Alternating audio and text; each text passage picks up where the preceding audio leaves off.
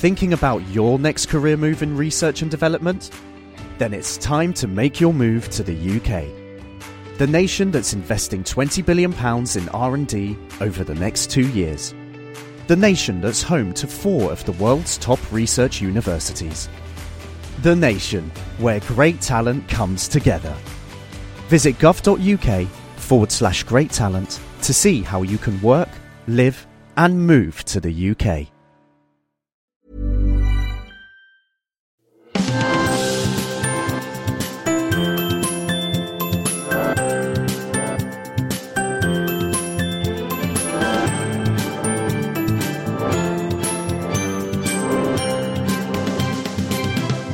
Hello and welcome to The Naked Scientist with me, Kate Lamble, and with Ginny Smith. Hi, Ginny. Hi there. And this week, we'll find out more about the work of Fred Sanger, the double Nobel Prize-winning scientist who sadly passed away this week. We'll hear about the bacteria which have collected mammoth DNA from their environment. Plus, we'll be talking about the sense of smell. How does it work? Why is it so subjective? And what would life be like without it? If you've got any questions or comments throughout the show, do get in touch with us. You can email chris@thenakedscientist.com, tweet @nakedscientist, or find us on Facebook. The Naked Scientist podcast is powered by ukfast.co.uk.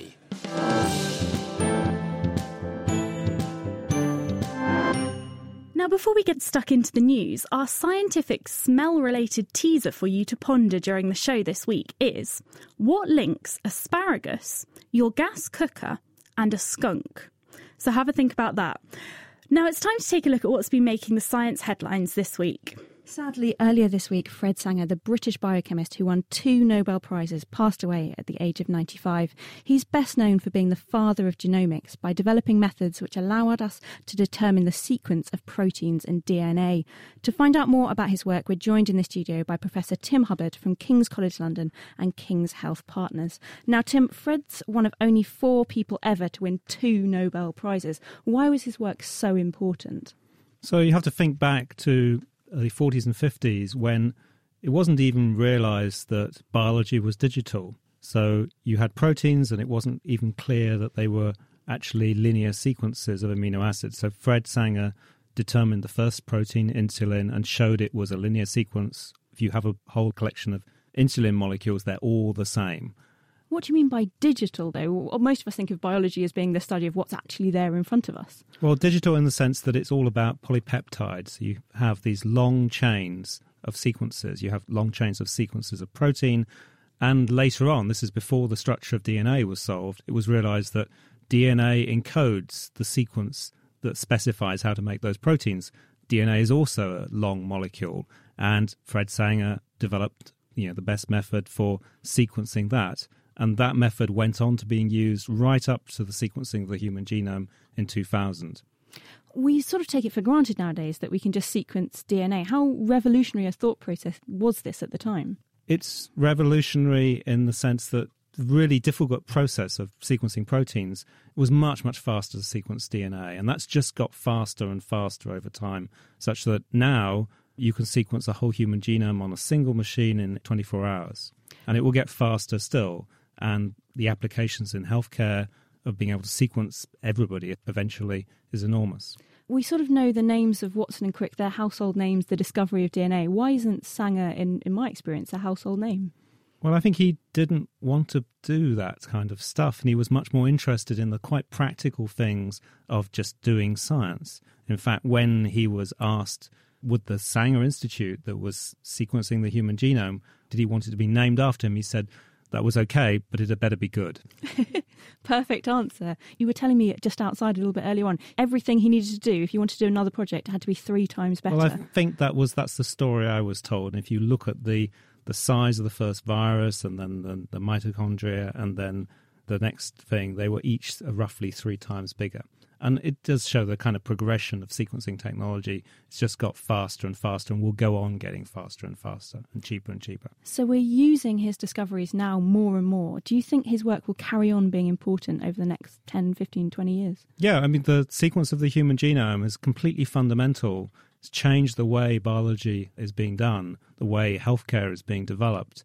And it all relates back to these methods, these original methods developed to work out how you could sequence DNA. An amazing man. Thank you very much to Professor Tim Hubbard for telling us about Fred Sanger's work. So this week I've been looking at a story about keeping surfaces as dry as possible. So scientists have got quite good at making so-called hydrophobic surfaces that water doesn't like to stick to, it forms beads and it rolls off. But actually, for a surface to stay as dry as possible, the water droplets need to bounce off it in the shortest time possible. So a team from Boston University and MIT used a high-speed camera to watch drops bouncing off a hydrophobic surface. And they saw that they bounced symmetrically. So the drops hit the surface, they spread out, then they recoiled back in and bounced upwards. But that meant that the water in the middle wasn't moving for quite a while. So they thought, perhaps we can make this happen a bit faster. So what they did was they added some little ridges onto the surface, and those ridges break up the droplet when it hits it, because it means that a bit in the middle is thinner and that bit recoils faster. So your droplet hits the surface, breaks up into 2 or 3 smaller droplets, and actually bounces off much more quickly, so your surface stays even drier. Now, what's really interesting here is that they actually found that there are a couple of things in nature that already use this technique that they came up with. The nasturtium plant has leaves which have ridges and veins which do exactly that, and so do the wings of the morpho butterfly, which is that really beautiful blue and white shimmery butterfly. They do exactly the same thing to keep them dry. Now, this is really interesting, but it might also have some important implications, because there are some circumstances where you really don't want droplets to stay on a surface because they might freeze. And they tested this out by using molten tin, and they found that it bounced off so quickly that it didn't have time to solidify. So this might be really helpful for example, preventing ice from forming on aeroplanes that are flying in freezing rain, which can be a really big problem. I got soaked on my cycle over here. Is this a jacket material that I can use in my day-to-day life, or are we talking more high-tech than that? I think we're talking more high-tech. I think we've already got materials that are pretty good at keeping you dry in the rain. But here we're talking when things wouldn't bounce off quickly enough. So if you're in a circumstance where that water's going to freeze on you, it could freeze before it bounced off. But with these surfaces, hopefully it would bounce before it could freeze, and then you solve that problem. Wonderful. Not so useful in my cycle on my way home, but more useful in the long term for other materials. Thank you very much, Ginny. Now, last Tuesday, it was World Toilet Day. Established in 2001, the event seeks to draw attention to global sanitation and health problems associated with a lack of toilets, as well as breaking the taboo associated with the topic. Here's your quickfire science on sanitation and the humble toilet with Simon Bishop and Dominic Ford. In 2002, the United Nations launched 8 goals for long-term global development that they wanted to prioritise. Part of the goals was to halve the number of people without access to basic sanitation, such as septic tanks and private covered latrines, by 2015. But as of 2011, 2.5 billion people still lacked access to these facilities, having to use an uncovered pit latrine or just an open hole in the ground as a toilet.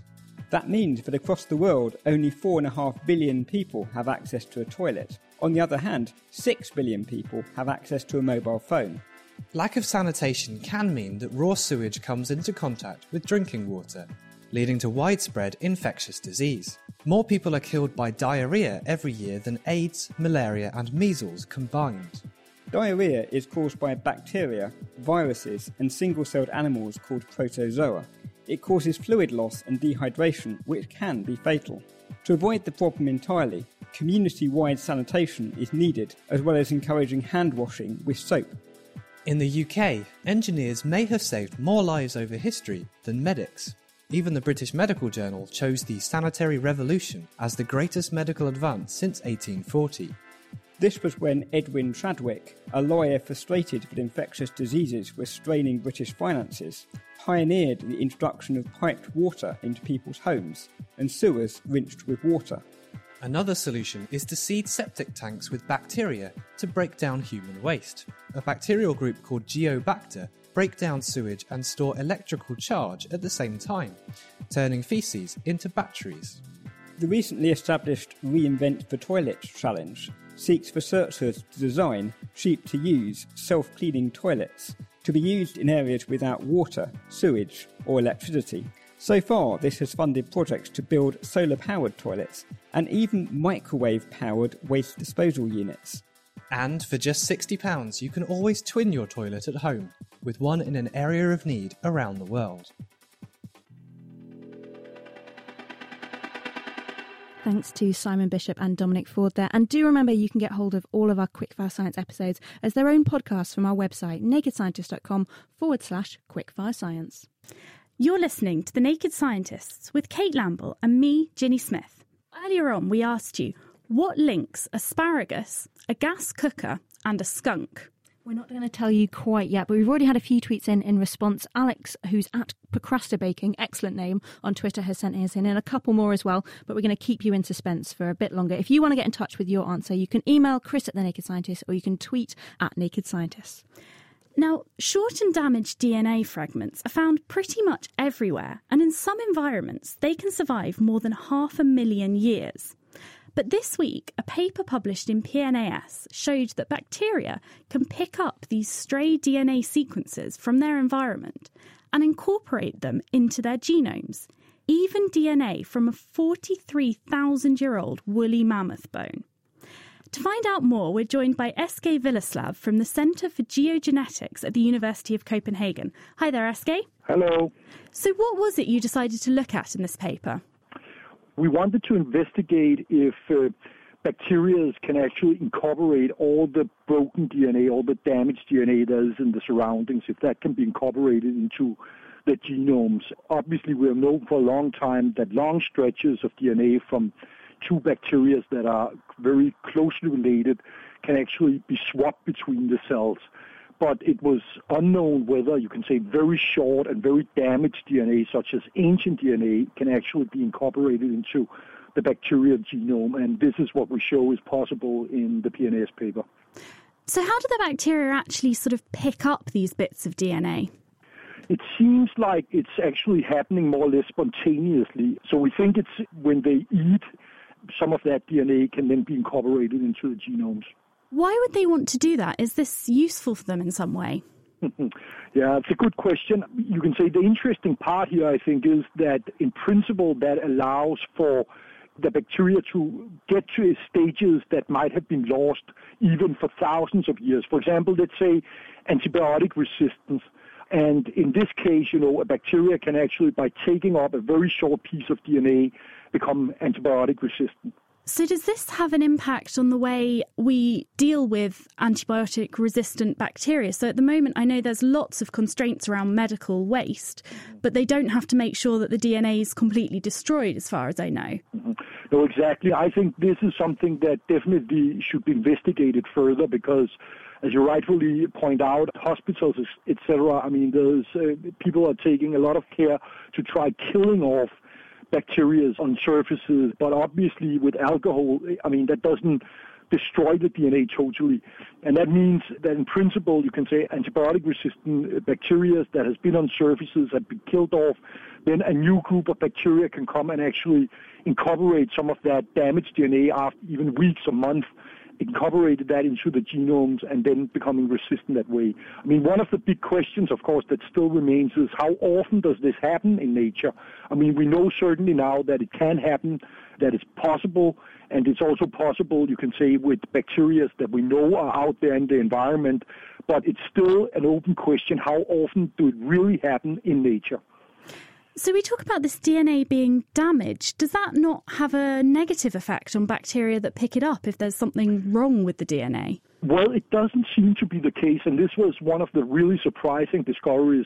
First we tried with very fragmented DNA and was also surprised that they could take up even things like 20 base pair pieces. But when we additionally introduced a lot of different types of damages, misincorporations, it was a big surprise to us that they actually take it up anyways. It doesn't seem to hold them back. And then, finally we did the experiment with a grind-up woolly mammoth bone. And this was just to show that it's not only DNA which has been artificially damaged by us or artificially shortened, that if we actually use some DNA which is truly ancient, truly damaged, then the bacteria can still take it up. Is there a lot of this ancient woolly mammoth type DNA lying around in the real world? Is this something we should actually be worried about? There's a lot of it hanging around. I don't think the most interesting thing, though, is the mammoth DNA, because what is much more important is that there is tons of ancient bacteria DNA hanging around in the environment. And that bacteria DNA will be potential source for being incorporated into living bacteria. So if you imagine, along riverbanks, along, you can say, the surfaces of land masses, etc., where we all the time get ancient sediments being released out in the ocean, out in the water, etc. And with that, we will release tremendous amounts of ancient bacteria DNA. And the question is then, to what extent do this ancient bacteria DNA come into play? Well, hopefully you'll be able to find out for us. Thanks a lot to Eske Willeslav from the University of Copenhagen, who published that this week in PNAS. Now, Kate, I think you've been looking at some more news for us. I have. Well, you think woolly mammoth DNA is out of this world. I've gone slightly further in my quest for science news this week. And this week, a rocket launched from Russia broke the record for the most payloads put into orbit in a single mission. They put 32 different satellites into orbit. The day after, another American rocket put 29 different objects into orbit at one time. Now, I thought satellites were quite big things. When you've seen them in movies, they're pretty big. How can you put 32 of them into one rocket? Well, a lot of modern-day communication satellites are huge. They're about 6 tons and they're about the size of a van. But what we're talking about here is CubeSats. Now, these are tiny satellites and they're about 1 litre in volume, the same size as a fruit juice carton. And what happens is basically when you fill up a rocket, you put the big thing in that you want to, maybe a communication satellite, maybe a telescope. And there's normally a little bit of room left over that you can cram a few bits into. Like if you're packing for your holiday and you think, I can fit an extra pair of shoes in, it'll be fine. Shove them in. What they allow us to do is that they give us a really cheap opportunity for testing out new equipment. You might think you don't want to test new things out on a multi-million-pound space mission, but these are much more economical. So what kind of things are they sending up there?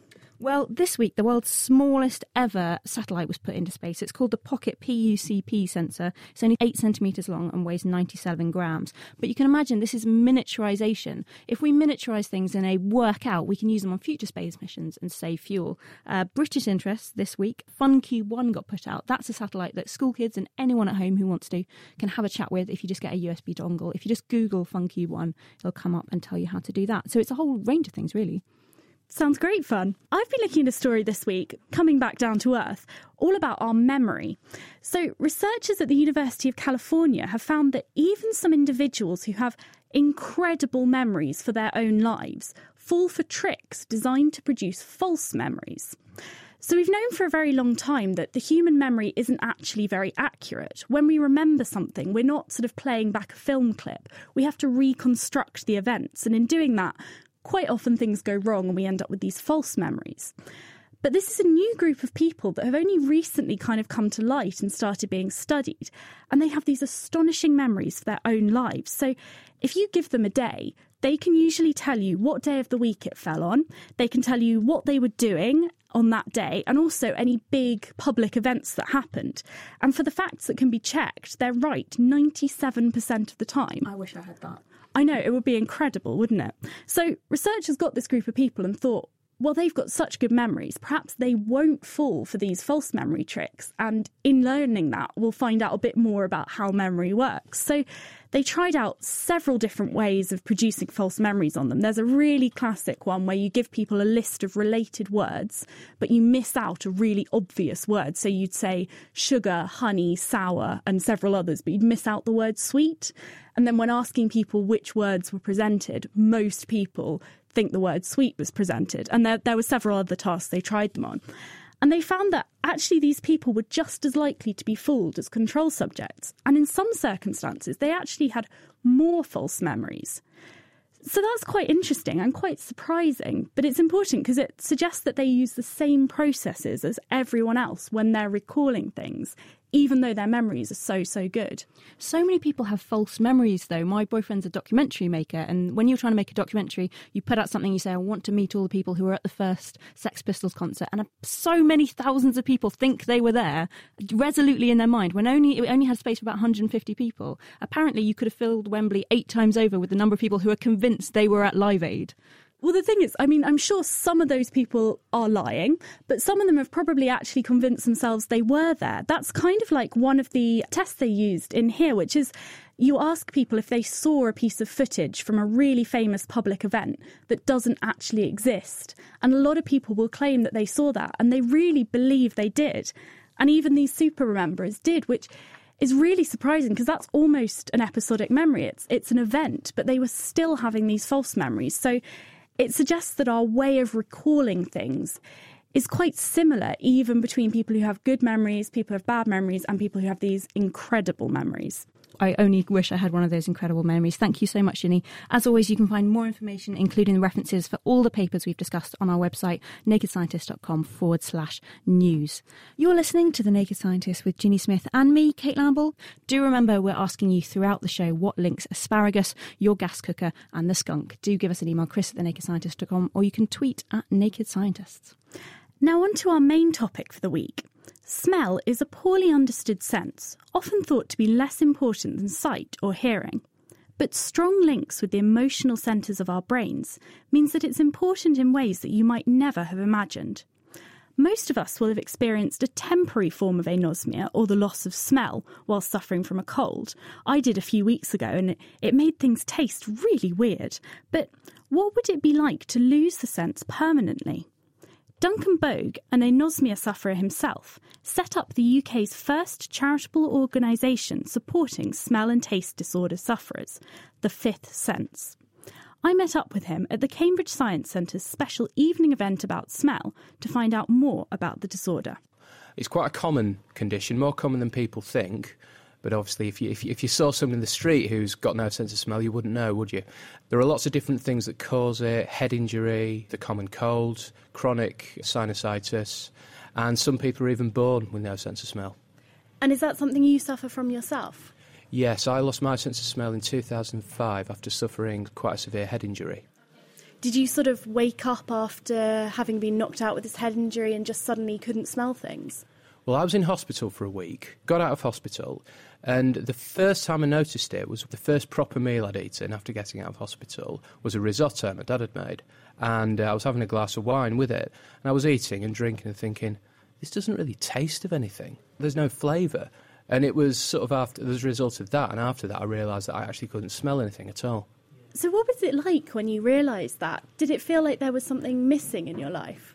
Not at first, no. I went to my doctors to tell them about it and see if, what they'd say.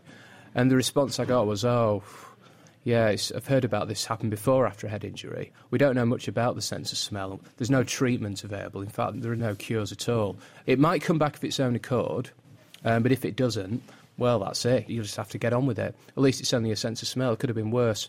And that was my attitude, really. After that, I thought, well, I've been told nothing can be done. I'm not even going to think about it. I suppose I buried my head in the sand. I think that would probably be a lot of people's reaction, that of all the senses, smell would probably be one of the least important to lose. I mean, you think of dogs needing a sense of smell, but humans, we don't seem to use it that much. I was aware of lots of ways in which my sort of life had changed over the years following the accident and could never really work out why. Basically, nothing in my life was as enjoyable or as rich, as colourful, as vivid, any experience as it was before. And it wasn't until years later, in 2011, and reading a book about someone else's experience, that I actually started to learn about this and learn what the sense of smell actually did for me in the first place, that up until that point, I'd never even thought about. The thing about smell is it works on a very sort of deep and quite a complex level, and it's very much involved with our emotions, memory, with mood, and it's involved in all sorts of different aspects of life, but not in a way we'd ever really appreciate unless we thought about it. So do we know how many people are affected by these sort of disorders? There's never been any sort of study done in the UK to establish the prevalence of anosmia. That's something Fifth Sense is looking to do in due course. We're reliant on estimates that have come from European and American studies, which suggest that around 5% of the population are affected by loss of the sense of smell, whether total or severe reduction in. Fifth Sense has actually recently did a survey of all its members to establish, get some figures and get some data for the quality of life impacts of smell disorders, smell loss. 50% of people surveyed say they suffer from depression. 60% said they've experienced feelings of isolation, feeling cut off from friends and family. And 65% say it's really affected their relationship with partners, families and friends. Wow, that's not good numbers. Is there anything that can be done to help sufferers? Is there any way of making the loss of smell better or just making the quality of life better? The interesting thing is there are potentially treatments available. Now, treatment largely depends upon the cause. In my case, head injury, it can be down to two main reasons, one of which being damage to the frontal lobes of the brain itself. If that's the case, then it's unlikely that it'll ever return. However, there are cases even then where people have spontaneously almost got the sense of smell back after 10 years. There are stories like that.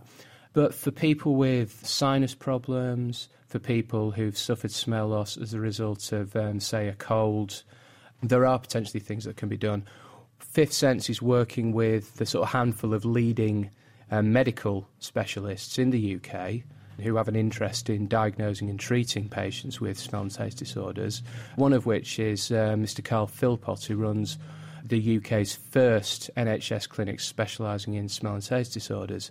Now, Mr Philpott has said that of the patients that have been through his clinic, about 75% of them have a potentially treatable problem. Most people, though, will go to the doctors and are told that nothing can be done. So one of the important things that Fifth Sense is doing is acting as a signpost to these medical specialists for people and sort of saying, look, these guys are out there and treating people. Speak to your GP, try and get a referral to them, and perhaps something can be done. If you'd like to find out more about anosmia or the work Duncan's involved in, head to www.fifthsense.org.uk. If you'd like to get in touch with us and tell us about your experiences of anosmia or ask any questions, you can tweet at Naked Scientists or find us on Facebook. Now, when those of us without anosmia smell something, it's because tiny molecules have travelled up our nose and been detected by sensors. But how exactly this detection works has been the subject of some controversy. Luca Turin was one of the first to suggest that it's not the shape of the molecule, but how it moves that affects the signals sent to our brain and the odour we then smell. I caught up with him to find out how the current shape theory works.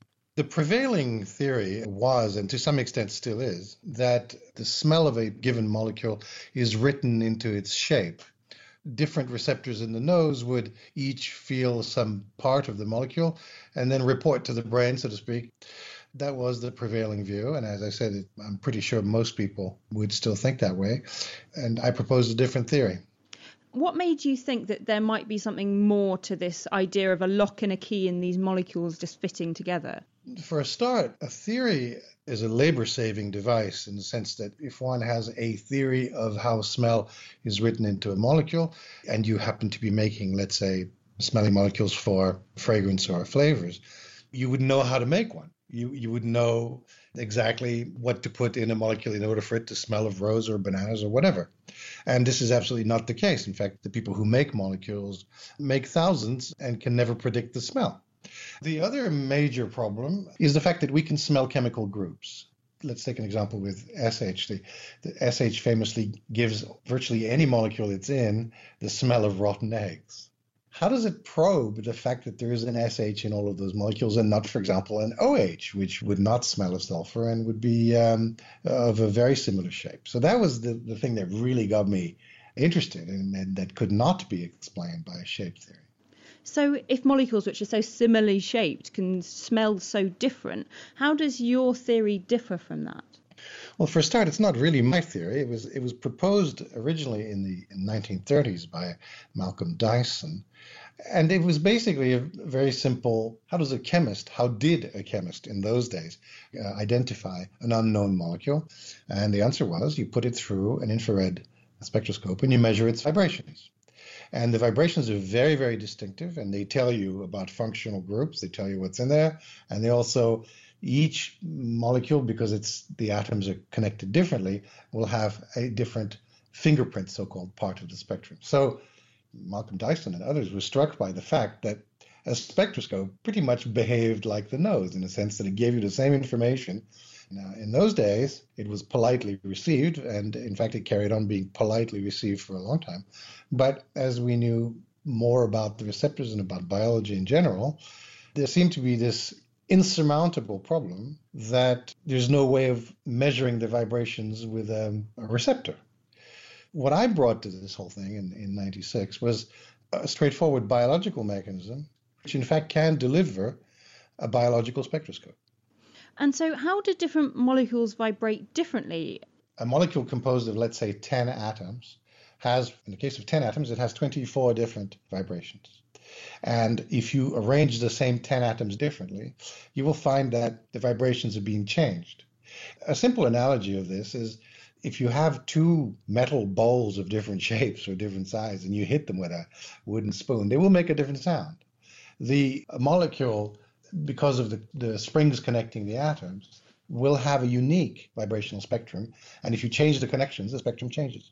We previously didn't think that the nose and these receptors could pick up these vibrations. Is it just that our understanding of how biology works has proceeded, and you now think that the nose can pick up these vibrations? Well, yes, there's been a considerable amount of interest in a sort of subfield of biophysics called quantum biology, which is the realization that in some parts of biology, you just don't understand what's going on unless you bring in quantum mechanics. Now, the mechanism that I proposed, it's a nanoscale mechanism that involves electrons jumping from one place to another in such a way that when they jump, they bump into the smelly molecule and make it vibrate. Then you can have a protein-based system that is capable of detecting the vibrations of a molecule that is bound to it. And what evidence do we have for this? It's very nice to say these electrons are jumping from place to place. Presumably we can't just look down a microscope and see that. So how do you do an experiment to work out how we're perceiving smell? You're absolutely correct that insofar as we haven't been able to measure the electron movements inside smell receptors yet, much more modestly, what we were trying to do, in fact we succeeded in doing the last couple of years, is to show that fruit flies can distinguish from each other molecules that are identical in shape and only differ in their vibrations. And the way you do that is actually very simple. You take a known molecule that has a smell, whatever it is, X, and you replace the hydrogens in the molecule with heavy hydrogen. Now, heavy hydrogen, also called deuterium, is exactly the same size and, of course, shape, so to speak, as hydrogen, but it has an extra neutron in the tiny nucleus in the middle of the atom, and so it's heavier. So all the vibrations of the molecule that involve movements of the hydrogens are slowed down because the hydrogens are heavier. So the big question is, do those two molecules smell different? And so we found that, yes, indeed, fruit flies could smell the presence of deuterium. And more recently, we've done the same thing with humans using musks, and we find that humans can tell them apart very easily. You mentioned when this theory was first brought up in the 1930s, you put it that it was received politely. And your first experiments were met with a lot of criticism. There was one repeat of one of your experiments that found that humans couldn't tell a difference in smell between this hydrogen and deuterium. How have you reacted to that criticism? Well, first of all, that paper was absolutely correct, it turns out. It appears that if a molecule is small, it has, let's say, in the case of the molecule that we're talking about, which is called acetophenone, it has only 8 hydrogens. And it's pretty clear that if there is a difference, it's too small for humans to really detect it properly. Our results confirm that study that said that you couldn't smell the difference in that particular molecule. But we decided to simply go to a molecule that has more hydrogens on the grounds that the effect would be larger. And that's what happened. With musks that have 28 hydrogens, you find that people can smell the difference. What future experiments do you need to do for this theory in your mind to become fully accepted? Oh, I have absolutely no idea. Max Planck said people don't change their mind, they just die. Many thanks to Luca Turin from the Alexander Fleming Centre in Athens, Greece. So our sense of smell might be down to tiny quantum vibrations in molecules. Ginny, are you convinced, or are you one of those people who's going to need to die before they change their minds? I wouldn't go quite that far. It's an interesting idea, and it definitely seems to give answers for some questions that the shape theory doesn't even try to answer. But I think we need a bit more data before we can definitely be sure. Probably. Well, one question that we are getting some answers in for is our teaser question. What links asparagus, your gas cooker and the skunk? We've got an email in from Mark in Bletchley Towers who suggests maybe asparagus smells like skunkweed and that's what's added to gas to make you be able to smell it if you leave the gas on. Good idea. I think I need that in my house because I'm constantly doing it. But perhaps not. Yeah, well, actually, while we're talking about things that possibly don't smell all that pleasant, it's quite well known that two people can react very differently to the same smell. So I absolutely love Brussels sprouts, but I know that a lot of people wouldn't agree with me there. They are forced on me by my father every year, but still no, there's no getting used to it. No, I think they're delicious. But Darren Logan's joined us and he works at the Sanger Institute here in Cambridge, looking into the genetics underlying our responses to smell. Hi there, Darren. Hello. Thanks for joining us. So why do different people respond differently? Why do I love Brussels sprouts and Kate hate them? Well, it all comes down to your genes in the end. We all have olfactory receptor genes, and these are the genes that encode the proteins that detect different smells. And it turns out that we actually have huge numbers of variants of these throughout the population. And so if I have a copy of a gene and you have a copy of a gene that differs, perhaps I can smell it and you can't. And therefore I'll develop a preference for it and you won't because you can't smell it. And when we add this variance across hundreds of genes that are involved in smell, what it ends up meaning is we all smell the world slightly differently from each other. So does that mean that we've actually all got slightly different receptors in our noses? Yes, and that's actually something that has only been realised in the last few years or so. The level of variance in these genes is really quite astounding. In fact, they're perhaps the most variable genes that humans have apart from our immune system. How do you go about studying something like this? It's actually quite hard. So we tend to study model organisms, largely worms, flies and mice. And the reason for this is we can train them to respond to different smells. So when we have different versions of these genes in different animals, we can ask when the animal can smell it, it can be trained to that smell. When it can't, it cannot be trained to the smell. And therefore, by asking how they respond to different smells, we can work out which version of the gene they have. So does that mean you can actually breed mice that can and can't smell different things? Absolutely, yeah. And in fact, we've done so, though we didn't actually mean to. So we have maybe 20 or so inbred lines of mice that we commonly use around the world. And what we're realising is that just by accident, some of those can and can't smell certain smells. What kind of smells are there that are controlled just by one or two genes? A famous example, one of the very earliest one found in 1977, is one of the commonly used lab mice strains called Black 6. It turns out it can't smell a chemical called isofluric acid. And isofluric acid is this smell of sweaty gym socks or blue cheese. So there's this little mouse strain that can't smell cheese. And so in my lab, we're actually working at the moment to try and identify the gene responsible for this. That sounds like quite a good gene to have if you live with men who leave their socks lying around. Absolutely. And actually, humans also, so these are called specific anosmias, which is, like we heard earlier, a general anosmia is when we can't smell anything. A specific anosmia is when we can't smell one thing. And humans also have a specific anosmia to isofluric acid. So there is indeed people out there who can't smell such things. Oh, lucky people. Now, I think you actually brought with you some little vials of different smells that some of us should be able to smell and some shouldn't, based on genetics. Can we have a go? You can, yes. I didn't bring you isofluric acid because it smells so bad that it would stink out your studio. I did bring another thing, though, so I'll pass it around and see if one of you can identify what the smell is. Let me have a go. I could definitely smell something. It's quite sweet, but I wouldn't be able to pinpoint it. Can I ask, I have what my family terms the famous Lamble nose. If I have room for extra senses, am I at an advantage here over Ginny? So, perhaps, yeah. I mean, there is a structural elements too. So if you have a good airflow through your nose, for example, and you can often smell better. People who have deviated septums often struggle to smell. Oh. So I can smell it from here, actually. I can definitely smell something. It's kind of sweets, like sweet shop, candy floss type thing. So it's quite pleasant. You are close. It is actually the smell of beta-ionone, which is the distinctive smell of Parma violets. Oh, yeah, now you tell me. I can pinpoint it to the 70s sweet that you don't want to eat too much of. Exactly. So the interesting thing with this smell is that just this year, in fact, a really beautiful study by a guy called Jeremy McRae, who's a colleague of mine at Sanger, they showed that 18% of the British population can't smell that, will have no ability to smell that whatsoever. But also they showed in a really nice paper that people that can smell this have a greater preference for air fresheners or detergents that have this chemical in it than those who can't smell it. So now we're beginning to understand that our ability to smell different chemicals also influences our choice for consumer products. So the fact that we could all smell that means that we must all have that same gene? That's correct, yeah. And did you bring another one? I did. I brought another one. This one's perhaps slightly easier. So I'll pass this one along. That's very, very strong to me. I'm not very good at pinpointing what they are. They should have a new game like Pictionary, but what it is. Oh, yeah, that's it's not really as pleasant. No, that's polleny. That reminds me of hay fever. It's like grass. Absolutely, yeah. So this is something called cis-3-hexanol, also known as leaf alcohol, and it's the smell of cut grass. It's very distinctive. Yeah. And 3% of British people can't smell that. So again, obviously you two probably can. Oh, but you associate it with something negative like hay fever. Yeah, that's definitely an unpleasant smell to me. Well, that's interesting, because often it's used. Some people believe that cis-3-hexanol has some sort of innate meaning to us, and so it's used often in aromatherapies to relax people. Oh, no, it makes me think that my eyes are going to start itching and my nose is going to start streaming, even though it's not. But it definitely makes me think of that. Fascinating. So why do we have these differences? Do we have any idea? So there's two theories. One is that there is some sort of evolutionary advantage for certain smells or not, and we don't actually have good evidence for that yet, perhaps because we haven't studied enough of them.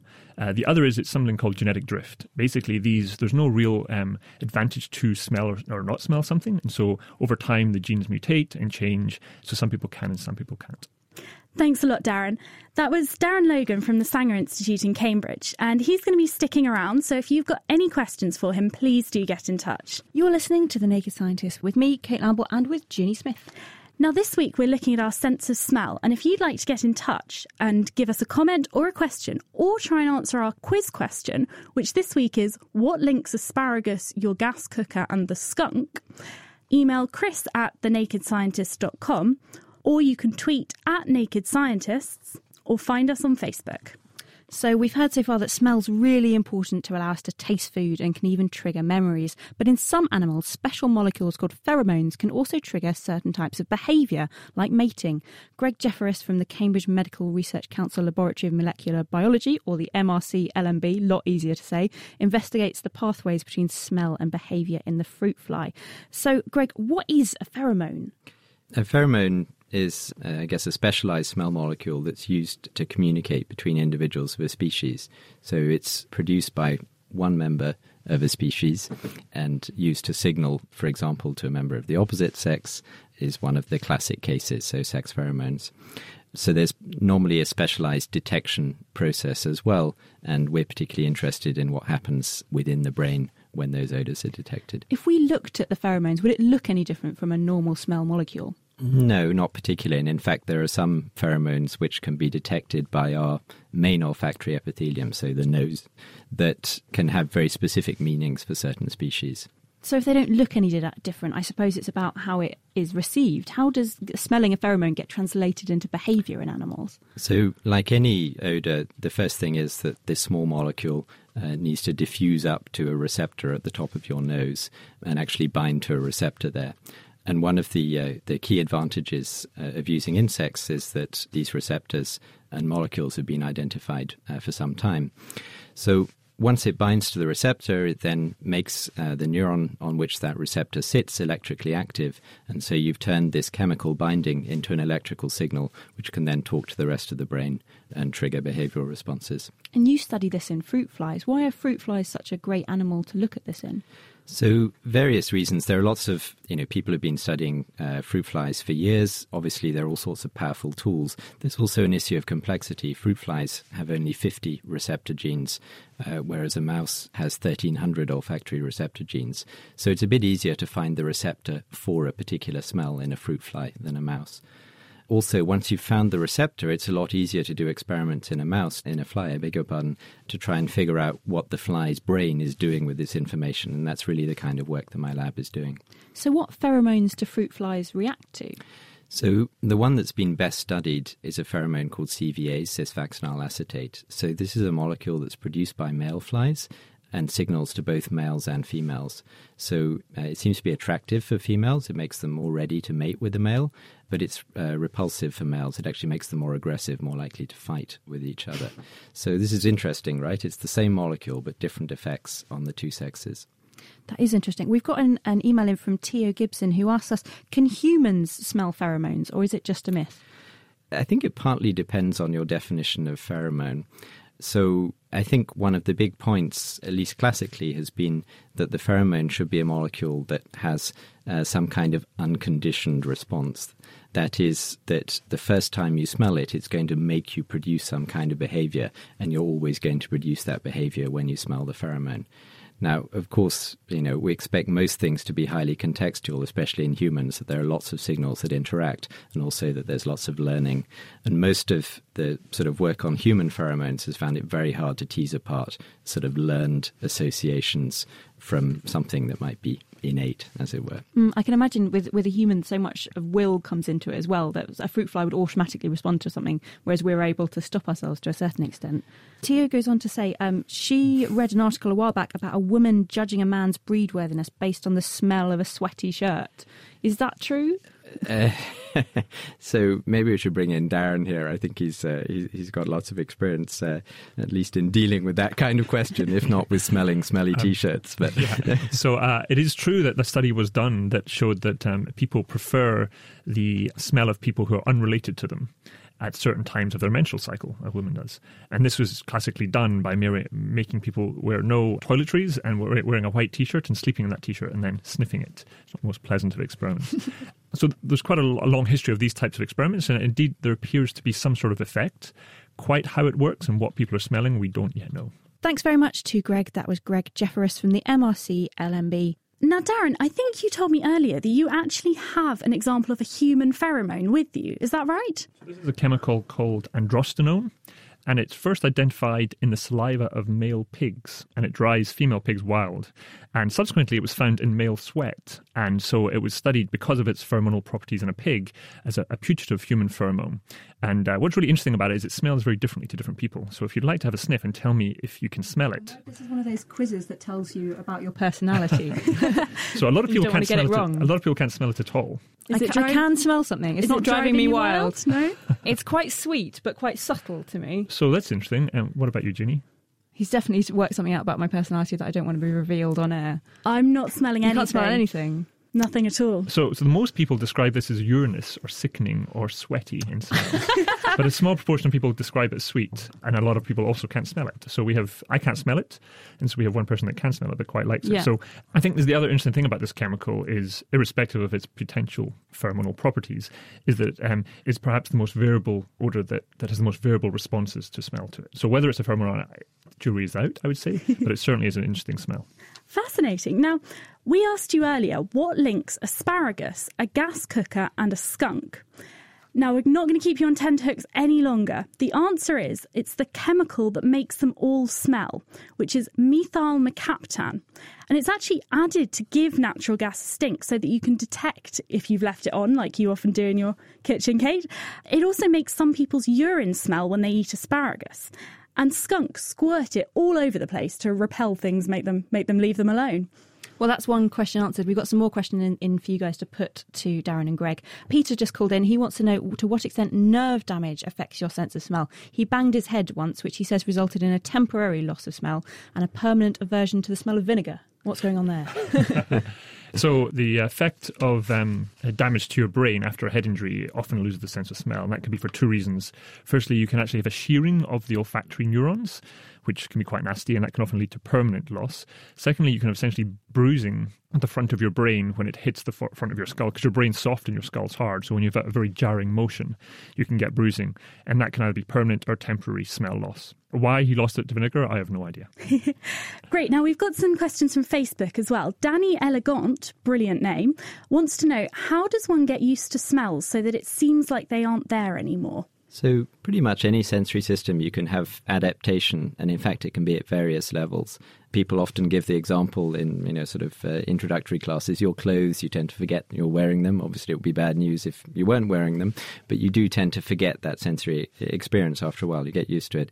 The same with your eyes. You'll get used to the light level in a particular environment, and there are adaptations within the sensory cells. So the same is true in most olfactory receptors, and there are also mechanisms downstream within the brain that will modulate your response to particular odours as well. Stephen Cool got in touch over Facebook as well. He said, can you actually smell danger or fear? You hear a lot about animals being able to smell your fear. Is that true? So animals certainly can smell fear. There's such things as chiromones, which are like pheromones but work between species. So some predator odours, for example, act as chiromones so that their prey are innately afraid of them. Whether humans can smell fear, I don't know. However, we certainly do sweat, a sort of more acrid smelling sweat when we're fearful, and perhaps that's what people mean when they say they can smell fear. Now, sticking with animals, Laurie Anna wants to know how dogs smell cancer cells. So dogs have an incredibly well-developed sense of smell. In fact, dogs and rats, we think, are perhaps the best smellers in the animal kingdom. And so a number of groups recently have been using this sort of very sensitive nose that dogs have to see if we can use them to detect chemical patterns that are associated with certain diseases.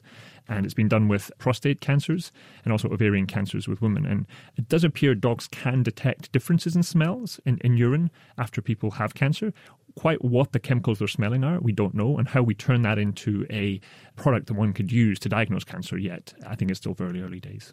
And just finally, Roger Rowe got in touch to ask, why do smells trigger memories? It seems to be true for perfumes and less pleasant odours, but they make you remember things that have happened.